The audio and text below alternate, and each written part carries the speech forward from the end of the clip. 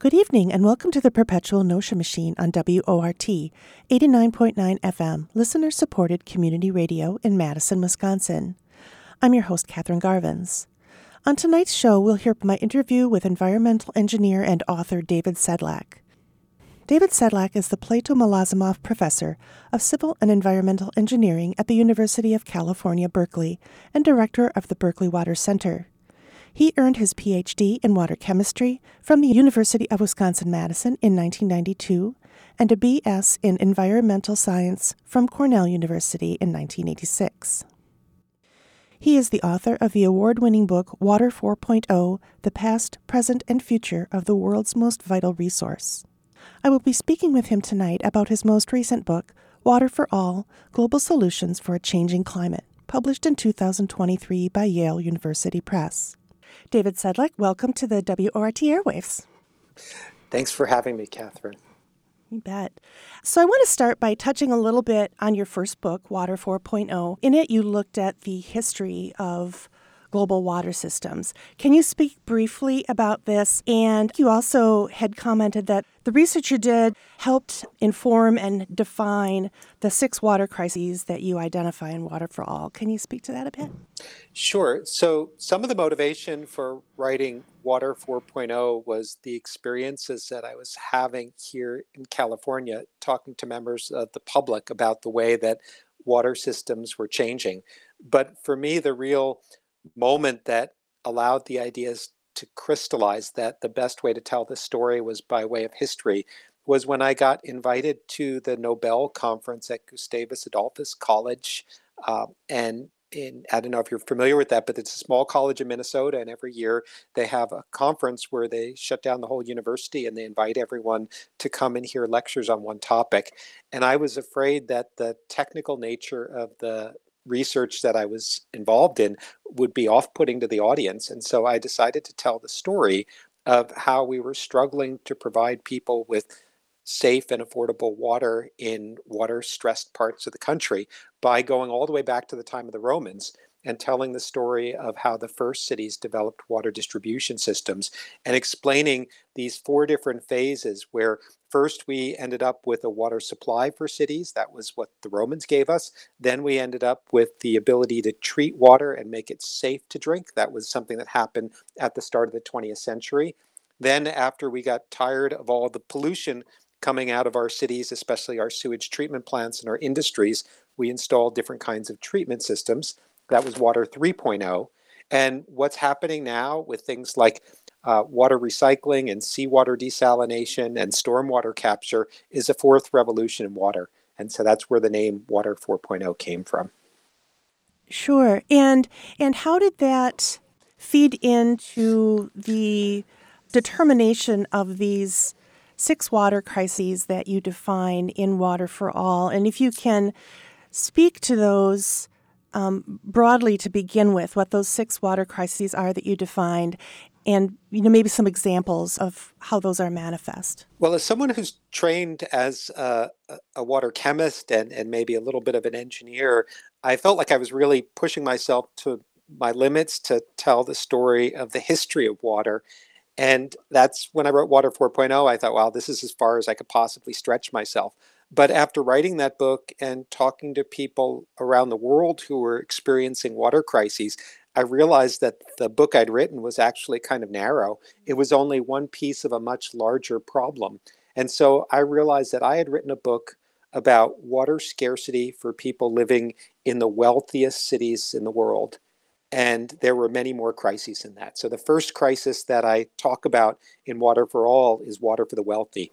Maybe the 1 billion or so people who live in places like North America and Western Europe and Japan and Australia, and their challenges of providing a water supply. They're pretty fortunate because they have a lot of money, and when there's a crisis, they can use their wealth to build all kinds of interesting technologies like desalination plants and advanced water recycling plants. But that isn't true for everyone on Earth. And so the second water crisis I called Water for the Many. These are the, 4 to 6 billion people on Earth who live in cities and are supplied with piped water, but that piped water may not reach their home 24 hours a day. It may not be safe to drink. And the utility that provides that water doesn't have anywhere near the wealth that the utilities in wealthy parts of the world have when it comes time to address a water crisis. But those countries, those middle income countries, those cities in lower income countries, are at least a little better off than the unconnected. So the third water crisis is water for the unconnected. That's the approximately 1 billion people around the world who lack an improved water supply. These are the people who might have to walk for great distances to fetch water and bring it home, or that might get their water from an open well that's susceptible to all kinds of contamination. The fourth, fifth, and sixth water crises are not necessarily about having enough water for your household use. It's having water that's safe to drink, water that you might need to grow food, and water to protect the environment. So the fourth water crisis is water that's safe to drink. That is the problem of having water that's free of toxic chemicals is something that transcends your wealth. Some of the wealthiest people on earth, for example, many people in North America are struggling with this problem of PFAS in their water supply. I think you're well aware of that in the upper Midwest. But there are people in low-income countries who are struggling with problems like arsenic or fluoride in their water supply. And there are people in wealthy countries who do too. And many of the solutions to these problems look surprisingly similar among wealthy and poor countries, because quite often it's the challenge of treating the water when it reaches someone's household. The fifth water crisis is water for growing food. And so something like 90% of the water that humans take out of the environment ends up going to growing food. And growing food is a real challenge as the climate changes, because we have a lot more water scarcity, and that could lead to both the failures of our farms and impacts on our rural communities, as well as threats to the food supply and the cost of food. And finally, the last crisis, and I guess we could almost think about it this way because it's typical of what we see around the world, is the crisis that affects ecosystems. So nature usually bats last, and in my topology of water crises, I call it the last crisis, and that's water for ecosystems. So when we take water out of the environment to grow food, when we take water out of the environment for our water supply and for our cities, we deprive the environment of water, and that often has detrimental effects on ecosystems.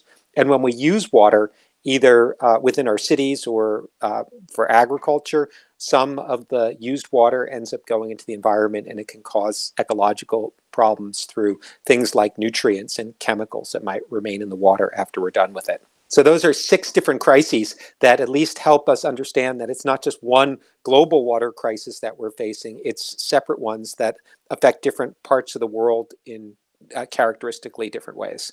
One of my takeaways from this was, even though, in their own context, they're very distinct, they're so interrelated, and the challenges of each are rather similar in terms of the magnitude or the challenges that need to be overcome. And I think another part of that also is that places will face multiple water crises simultaneously. So if you have an extreme drought in a country, it's likely that the farmers are suffering at the same time that people living in the cities are running out of water. But the reason that I think it works to break up the crises in this way is that the institutions that are often responsible for managing water are aligned in a certain way that fit within the way we look at the different crises. That makes sense. So you put all of these issues in the context of 2 major global forces: economic growth and development, and climate change. And they both have impacted access to clean, healthy water historically and will continue to do so. So I'm wondering if we can talk a bit first about this issue of economic growth and development and how it has impacted and is impacting availability of clean and healthy water. I understand that growth is leveling off in some countries and communities, mostly, I think, wealthy countries and communities. and poised to accelerate in other communities and countries like sub-Saharan Africa. What have these areas of growth, or how have these areas of growth impacted access to water historically, and what does that look like for the future? So in the book, I refer to this period of exceptional growth as the Great Acceleration. It's something that people who study this topic often use to frame it. Sometimes we talk about this as the Anthropocene, the era in which humans have taken control of many of the geochemical cycles on Earth. And so if we look at the period starting at the second half of the 20th century, right after World War II, we see a period of great population growth. We see a migration of people to cities, and we see a lot of economic growth. And that growth first happened in the so-called OECD countries, or the countries that we think of as part of the Western world. And so if you think about the period from the 1950s to like the late 1970s, 1980s in the United States and Western Europe, you saw populations grow and a lot of development. And with that development came the clearing of land to make farmland, came things like industrialization, and in some cases, water scarcity. But that water scarcity was balanced by large investments in water infrastructure. So that period from the 50s to the early 80s in North America, we put in all kinds of dams and reservoirs and water projects and water treatment plants and wastewater treatment plants. The growth of the Great Acceleration happened a little bit later. It started a little later in the so-called BRICS countries, Brazil, Russia, India, South Africa, and China. And those countries grew very quickly and are just now starting to slow down. We saw that the population of China, the growth rate slowing, and it may have peaked just this year. And so they also underwent a period of great population growth, great increases of wealth, and scarcity of resources, and then the construction of water infrastructure, among other things. And now we're seeing that growth happening in places like sub-Saharan Africa, South America, and parts of Asia. And that will happen for the next 20 or 30 years as cities in sub-Saharan Africa have populations that dwarf some of the biggest cities on Earth. Probably most of the mega cities in the world will be in sub-Saharan Africa in the 21st century. So they're going through a period of great growth. And with each of those periods of growth come challenges of providing safe and affordable water for people and having enough water to grow food. And so that is one way to think about it, that this driving force behind water crises has been not only the increase in the number of people, but the increase in wealth. Because as people get wealthier, their lifestyle, whether it's the food they eat or the way that they live, demands more water.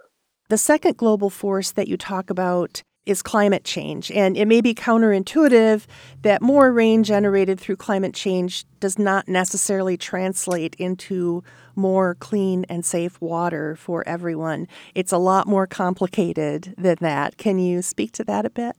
Sure. So the real impacts of climate change are just now starting to be felt in the past decade or so. I think we're all acutely aware of that, whether it's the forest fires or the heat waves or the extreme rainfall patterns. But one of the things that has been predicted all along about climate change is that the wetter places would get wetter and the drier places would get drier. And that indeed seems to be what we're seeing.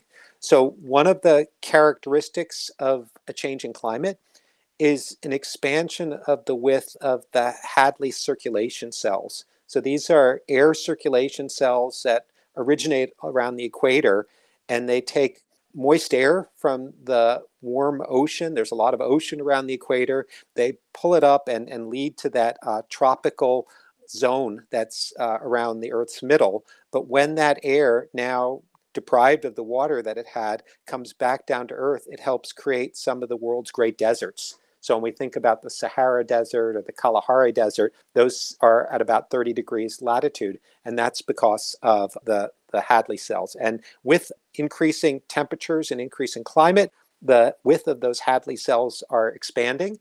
And so, say, like the Mediterranean region of Europe was going to have the climate of North Africa, and the Southwest United States is going to have the climate of the Sonoran Desert. And in South America, we're seeing the expansion of those Hadley cells have impacts, for example, in Australia. So when you look at Perth in Australia, a place where not only the Hadley cells are expanding, but we're also seeing changes in global ocean circulation patterns. They've already had a 15% decrease in the amount of precipitation that they get, and they're experiencing a lot more water scarcity. The second factor of a warming planet is that air holds more moisture at warmer temperatures. And so evaporation is faster. And also, because it's warmer and the growing season's longer, evapotranspiration increases. So trees also release more water into the air. And so the water that falls may end up on the ground, but it's going to end up back in the atmosphere a lot faster. And the atmosphere is going to hold on to that water to a greater extent as it gets warmer. So coming back to Perth, they had a 15% decrease in the amount of precipitation, but they had a 50% decrease in the last few decades in the amount of water reaching their reservoir because the rainfall that fell evaporated before it made it to the reservoir. And they're predicting another 50% decrease in the water flowing into the reservoirs between now and 2050. And that's what we're seeing in the American Southwest, a phenomenon that people refer to as aridification. So it's not just a decrease in the amount of rainfall, it's also an increase in the rate at which that water makes its way back into the atmosphere. That's a lot of challenges. I have to tell you, I was listening to the radio as I was driving into town today, and Magna Chakravarty was speaking with the team of people who put the Mars helicopter on Mars, which was this amazing achievement that was only supposed to fly 3 flights, for example, and it ended up flying 72 flights, and it just recently is out of commission. But one thing she said that I was like, I want to remember this for my talk with David, is that humankind is still capable of doing hard things. And I just thought that was just such an appropriate statement for the challenge that we're facing with all of these things, the economic growth, the climate change happening all at once.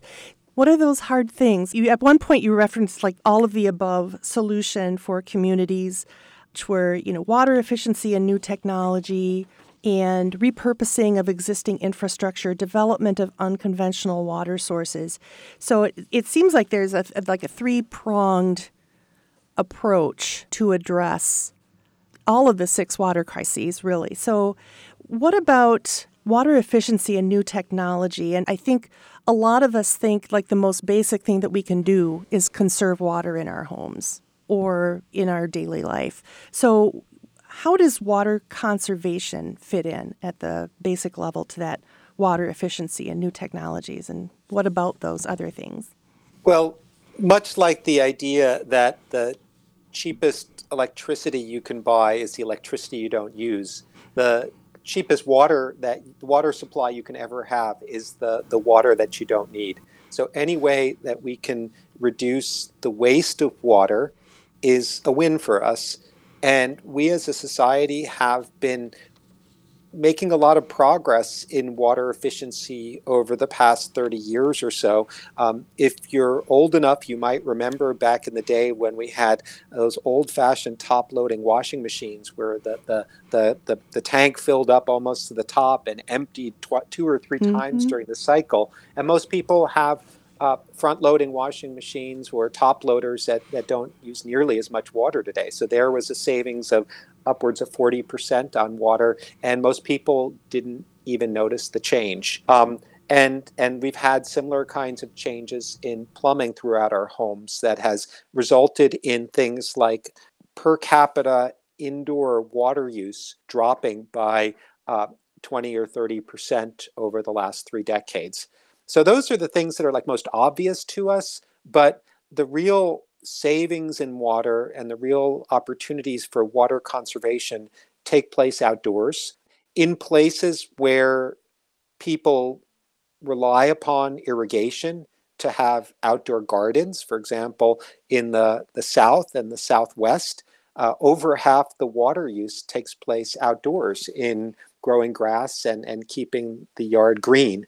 And what we see is that we don't have this binary choice between having a yard with plants in it and having rocks and cactuses and cattle skulls in the backyard. There's something in between, and that's appropriate landscaping. So people moving from that old-fashioned Midwestern or Northeastern lawn to something that fits in their climate. So when you look at places like Phoenix, Arizona, or Albuquerque or San Diego, you don't see green lawns as much anymore. You see people with trees, which provide shade that keep the yard cool, and people with vegetation that's more conducive to the native environment. And that's better for attracting birds and taking care of insects in those climates anyway. And then the other place where conservation can really get us a long way is conservation in the way we apply water to crops. And so I said before that the main way that people take water out of the environment and use it is to grow food. Uh, Much of the world still relies upon the ancient practice of surface irrigation or flood irrigation. They're still filling canals and flooding fields to water crops. And we've seen a transition in much of the United States, at least in the western part of the United States, away from that over the last 3 decades to things like center pivot irrigation and sprinklers, and in some places even micro drip irrigation. And that's saved tremendous quantities of water. That's interesting because I confess I look at those center pivoting irrigation systems. I mean, it seems wasteful to me, but what I'm hearing from you is that that's actually a huge improvement over kind of the old-fashioned methods of irrigation. There are still ways to improve it. Like there have been improvements in center pivot irrigation where people use so-called drop nozzles where they apply the water closer to the ground so there's less evaporation happening. There are things we can do with moisture sensors to make sure we don't overwater when we irrigate.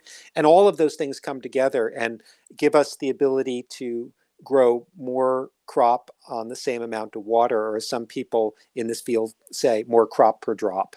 Mm-hmm. Oh, interesting. Are there things in addition to the changes in irrigation practice that can help further reduce the ag demand? There are a number of things so one way to frame this is to recognize that between now and 2050, the world's going to have to grow about 50% more food because to keep up with the population growth and the increased hunger that people have for meat as they get wealthier. And that's going to require a second green revolution. So the first green revolution were the innovations in plant breeding that led to higher crop yields and fertilizers and pesticides and irrigation. And that allowed us to keep up with the population growth in the first part of the Great Acceleration. It's time to do that again. And we'll see great innovations in plant breeding and agronomy in the coming years, but we'll also have a need to do a better job with the water that we have, especially in light of a changing climate. So some of these technologies, like irrigation technologies, will be paired with things like plant breeding, growing plants that can get by with less water or that can grow with saltier water, as well as things like soil moisture sensors and better forecasting that allow us to apply water precisely. And what we're really going to have to be careful about during this period is we don't fall into what some resource economists think of as the Jevons paradox. And that's this idea that as something becomes cheaper or as it becomes more plentiful, a resource, we might end up consuming more of it. So, what we've seen thus far in the United States is many of these investments that we've made in more efficient irrigation have really just resulted in farmers growing more thirsty crops. So farmers are economically rational actors. When they invest in a water saving technology and it makes more water available to them, they choose to grow crops that can get them a higher profit. And so we're going to have to think about how to take the water savings that are sometimes created because of public investments and subsidies that allow the farmers to buy these efficient irrigation devices and use that water either to grow food in other places or to return some of this water to the environment. I didn't catch that you touched on this in your book, but is the movement to hydroponics and growing plants only in water, is that helping or hurting, or does it have no impact on the amount of water being consumed? There's a lot of interest these days in hydroponics. There's a lot of interest in things like vertical farming, where you grow food in warehouses within cities. I think those are going to be very impactful for specialty crops. For example, if you wanted to grow cilantro or parsley for a local market, it makes a lot more sense to grow it in a warehouse close to the city so it can be delivered fresh. But most of the food that we grow in the world is going to continue to be grown on fields. In fact, many times it's going to be grown in rain-fed agriculture, not even irrigated agriculture. So when we talk about where the calories come from that make up our cereals and grains or dairy products, that's not going to be grown hydroponically. It's going to be specialty products that are grown hydroponically, and there it can have a big impact in terms of creating markets closer to where the foodstuffs are consumed. Very good. So let's talk a bit about repurposing infrastructure that currently exists. So, as I mentioned, this period from like the 1950s through the 1980s was a time of great growth and great investment in infrastructure. It was also the heyday of building dams and reservoirs. And so, in that period from the 1950s through the early 1980s, the world built a lot of dams and reservoirs in a lot of places. And somewhere in that time period, we recognized that it often caused more problems than the good that it delivered. So we were flooding out rural communities and indigenous communities of their land. We were building dams that ultimately suffered from siltation. They filled in with silt, or they deprived the downstream river of silt. They often blocked fish migrations and caused all other kinds of havoc. And so, somewhere in the 1980s and early 1990s, the global development banks rethought some of their enthusiasm for big dam projects. And so now we're in a place around the world where we're asking questions not only about whether or not we should be building more dams and reservoirs, mostly we're not, but whether the existing dams and reservoirs should be coming down. So here in Northern California on the Klamath River, one of the largest dam removal projects ever attempted is happening. And before that, up in the Olympic National Park, there was a large dam, a couple of large dams that came down as part of a restoration of a salmon fishery in tribal lands. And so the tide on dams has turned, and people are wondering whether we need them or how to get rid of them. And I think that's a little bit of a problem because we need the water that's stored behind these dams and reservoirs just to keep us at the status quo. And so it's time to rethink some of these dams and reservoirs, how they operate, how we prioritize the generation of hydroelectric power versus the delivery of water, how we let water out of dams, whether we're doing it just to provide downstream users with water or whether we're doing that in a way that's beneficial to aquatic habitat. So we're in a period of rethinking dams and reservoirs. And as we do that, there are a lot of opportunities to pair the way that we operate our dams and reservoirs with the potential for storing water underground. So today, many cities and many agricultural areas rely upon groundwater as a source of water, but they don't fully take advantage of the ability of the underground to store water. So we generally just dig a well and we put a pump in there and we pump it. And if we pump too much and the well starts going dry, we slow down the amount that we pump. But we have the ability to operate our dams, which feed our rivers, and take those rivers and divert them onto the land and use that to percolate water into the ground and replenish our aquifers. And this practice, which is sometimes referred to as managed aquifer recharge, has a great potential to create a whole new series of water storage structures that don't have some of the problems that reservoirs have had historically. So by banking water underground, we can have vast stores of water to get us through dry years, and we can take advantage of those wet years when we have more water coming down than what we could trap in our existing reservoirs.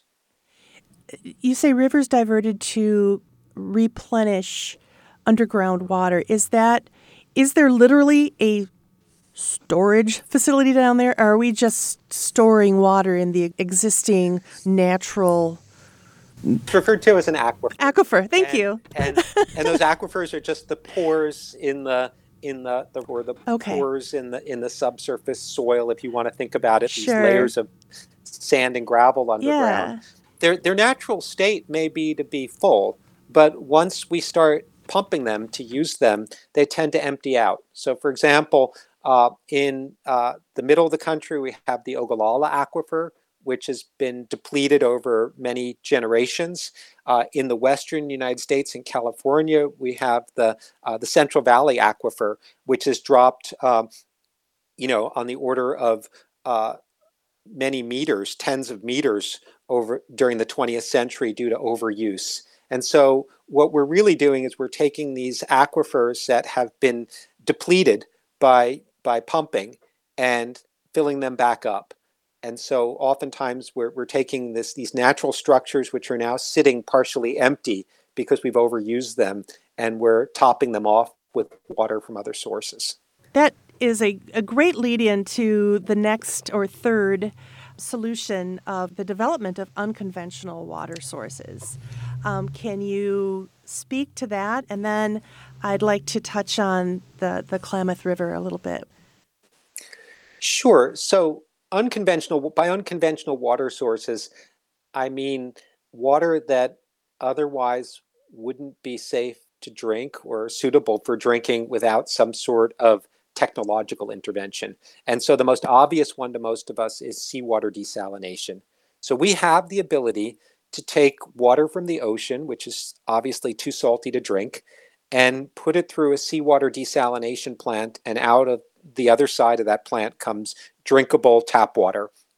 And close to 1 billion people on Earth have at least some portion of their water supply coming from desalination or desalinated seawater.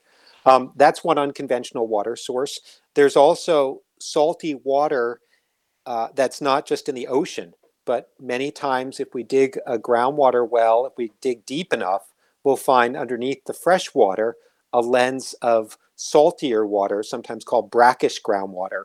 And that's a huge resource that exists in many different places that we don't fully exploit. And so that's another unconventional water source.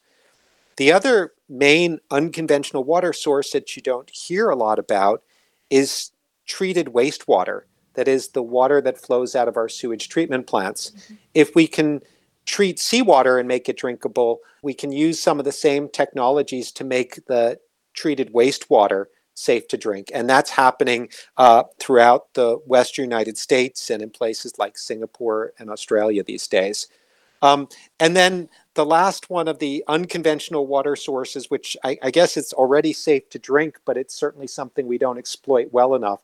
And that's the rainwater that falls within our cities.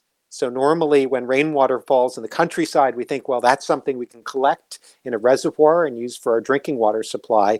But when it falls in our cities, we usually think, well, that's something that's dirty that we have to get out of the city and put down a storm sewer. But increasingly, cities in water-stressed parts of the world are seeing that water that flows in the gutter during a rainstorm as a potential water resource. And they still have to treat that in some way, right, to make it safe to drink? Yeah, the rainwater that maybe falls on the roof of your house or the roof of an apartment building is something that's almost safe enough to drink on its own. You might have birds flying up on your roof and getting contaminants into it or something like that. It needs some treatment. But once that rainwater hits the city streets, it needs to be treated before it can become part of the drinking water supply. And is there a separate process for that type of thing, or is it similar to like the desalination, or is there a reverse osmosis process that I read about that comes into play here? Is that something else? Yeah, so there are two ways that people generally attempt to convert this stormwater runoff, the runoff that's in our city streets, into drinking water. One approach is a technological approach. So you could put the water through something that looks like a drinking water treatment plant. And if it's still not clean enough, you can also use technologies like reverse osmosis or activated carbon to further purify it. But the other one is to allow it to percolate into the ground.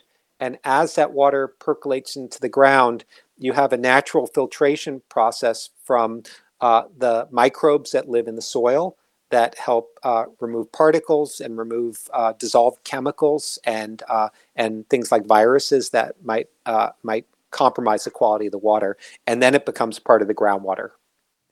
Yeah, and that's already pretty much widely in use, right? This percolating through the natural systems. It is, but most cities don't avail themselves of that for water that's flowed through city streets. They view that water as not safe to percolate and to use. But there are cities like, for example, in Phoenix, Arizona. Uh, I know it doesn't rain a lot there, but when it does rain, most of the rainwater gets captured on people's properties and gets percolated into the ground and becomes part of the drinking water supply. So I wanted to go back to your comment about the Klamath River, and this was a concept that was completely new to me in your book. The Klamath River was actually granted universal rights, or almost like the same rights as people have, to have ample quantities of clean water, extending that to ecosystems. And the ecosystems part of this is something that I think is overlooked, but it is vitally important. And that whole idea of granting personhood to an ecosystem or a river was a brand new concept for me. And I think a lot of this grows out of a movement that traces its origins to New Zealand, where the Maori people have a big say in government and the way in which regulations are created for land and water. And so, one of the first places where uh, someone took this concept that uh, nature can have its own rights was a river in New Zealand where it was granted personhood, and that personhood granted to the river meant that the courts would appoint a steward who would look after the rights of the river and make sure that it wasn't being impacted. And that sound to you like some of the things we do commonly for environmental protection in most of the United States, but it is quite different because sometimes the interests of people can diverge from the interests of a natural system. So, in the long term, maybe we all have the same interests of having a healthy, safe planet. But when someone is assigned the job of looking after the rights of a river, that's the only thing that they defend. The river's right to exist and the river's right to be healthy and safe. And they won't make compromises because they need to share the water with someone who might use it for industry or as a drinking water supply. And so it's had a powerful impact in places where it's been used. It's extended from New Zealand to some South American countries, and more recently, it's been adopted, like you said, by with a lot of help from tribal communities in North America, both in the Klamath region, but also First Peoples in Canada have been pushing this idea that nature could have its own rights, and that right extends to water. I think that's brilliant. I'm all for that. So I know I want to be respectful of your time. We got about 5 minutes, I think, that I had you scheduled for, and we talked earlier about a little bit what's going on in the Upper Midwest.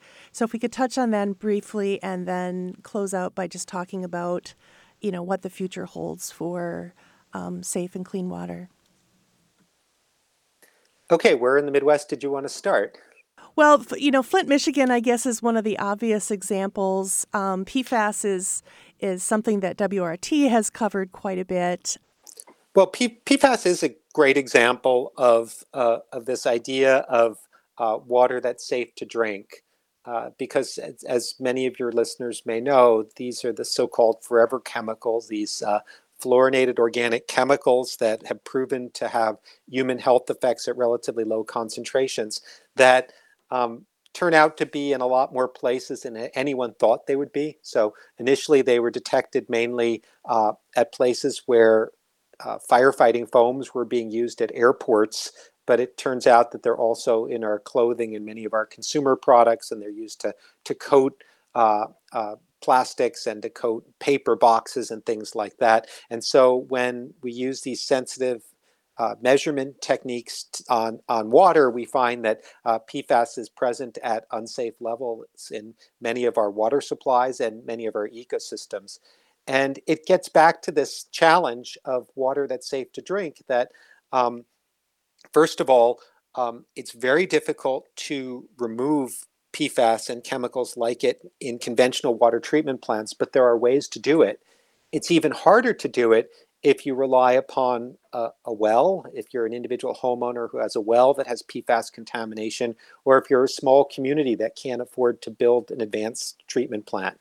And so in the future, we're going to have to come up with ways that we can purify water at the tap, because as you know, of the water that we use in our homes, only a very small percentage of it actually gets consumed in drinking water and in cooking.